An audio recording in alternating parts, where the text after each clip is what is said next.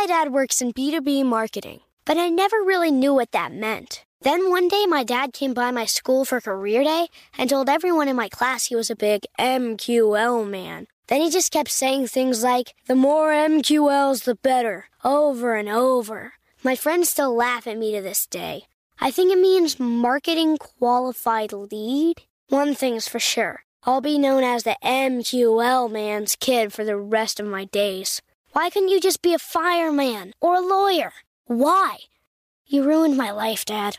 Not everyone gets B2B, but LinkedIn has the people who do. And with ads on LinkedIn, you'll be able to reach people based on job title, industry, likelihood to buy, and more. Start converting your B2B audience into high-quality leads today. We'll even give you a $100 credit on your next ad campaign. Go to linkedin.com/customer to claim your credit. That's linkedin.com/customer. Terms and conditions apply. LinkedIn, the place to be, to be.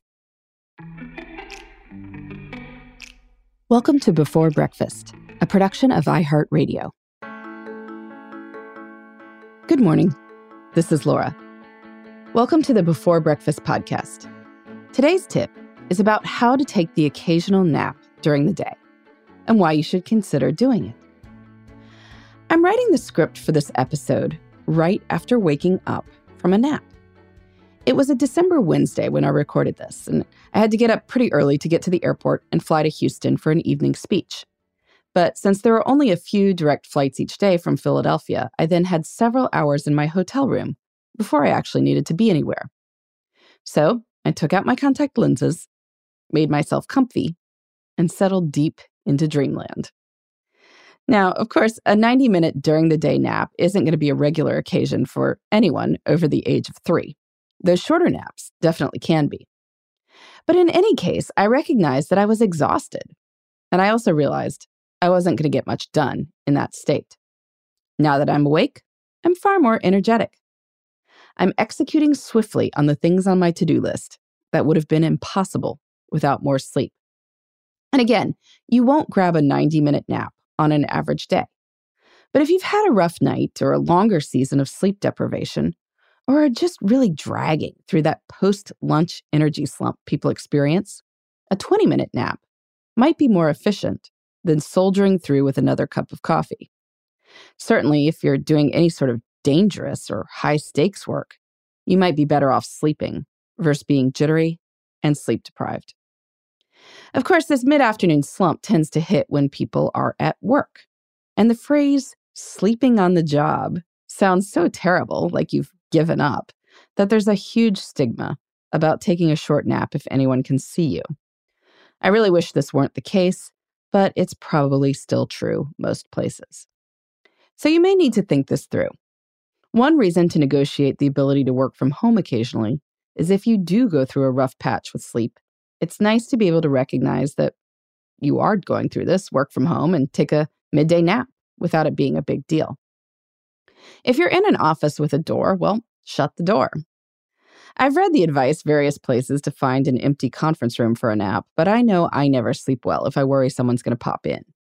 So in an open plan office, your best bet might actually be to take a nap in your car. If you've got a scheduled lunch break or mid-afternoon break or just a break between meetings, head out there. You can keep a blanket and a pillow in the trunk, or use one of those little neck pillows that people sometimes use on airplanes. That could work for sitting in the front seat. Though if you're on the smaller side, you could try partially lying down in the back seat too. It won't be the best sleep ever, but it will be something. And here's a real hack for making a short nap work. If you tend to wake up groggy, you might naturally grab a cup of coffee, say half caffeinated, afterwards to speed the wake-up process. But caffeine takes a little while to get into your system. And that means if you'd like to take a short 20-minute nap, you might be best off having half a cup of coffee prior to your nap. Then you go lie down, and you naturally pop up after 20 minutes, feeling far more alert. And if you are in management, here's a request. Let team members know that if they do need a short nap, there's no judgment. If someone starts sleeping for 4 out of every 8 hours on the job, well, that's a different matter, and you'll need to deal with that. But people waste 20 minutes all the time at work, doing things that don't energize them, like perusing social media. Better to do something that will actually make them more productive afterwards. If you've ever successfully napped during the workday, I'd love to hear about it. You can email me at beforebreakfastpodcast@iheartmedia.com. In the meantime, this is Laura. Thanks for listening, and here's to making the most of our time.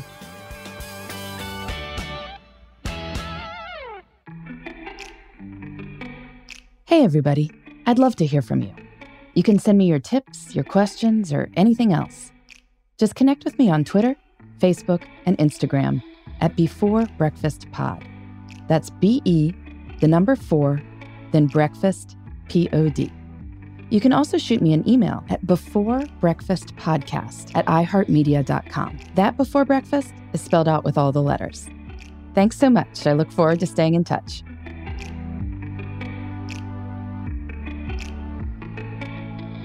Before Breakfast is a production of iHeartRadio. For more podcasts from iHeartRadio, visit the iHeartRadio app, Apple Podcasts, or wherever you listen to your favorite shows.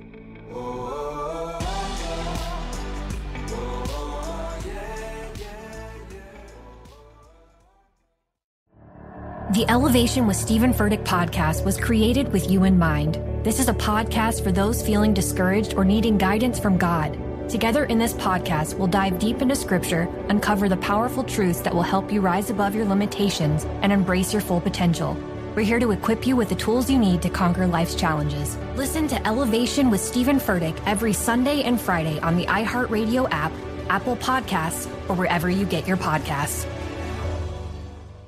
I'm Stephanie J. Block. And I'm Mary Lee Fairbanks. And we host Stages Podcast. Binge close to 100 episodes. Hear the inside stories from backstage and behind the scenes as we go beyond the resume and into the heart of creativity and what it really takes to be in the business of show business. Don't miss our chats with this season's Tony nominees. If you love theater and entertainment, you are going to love Stages Podcast. Subscribe to Stages Podcast wherever you listen to your podcasts and visit us at stagespodcast.net.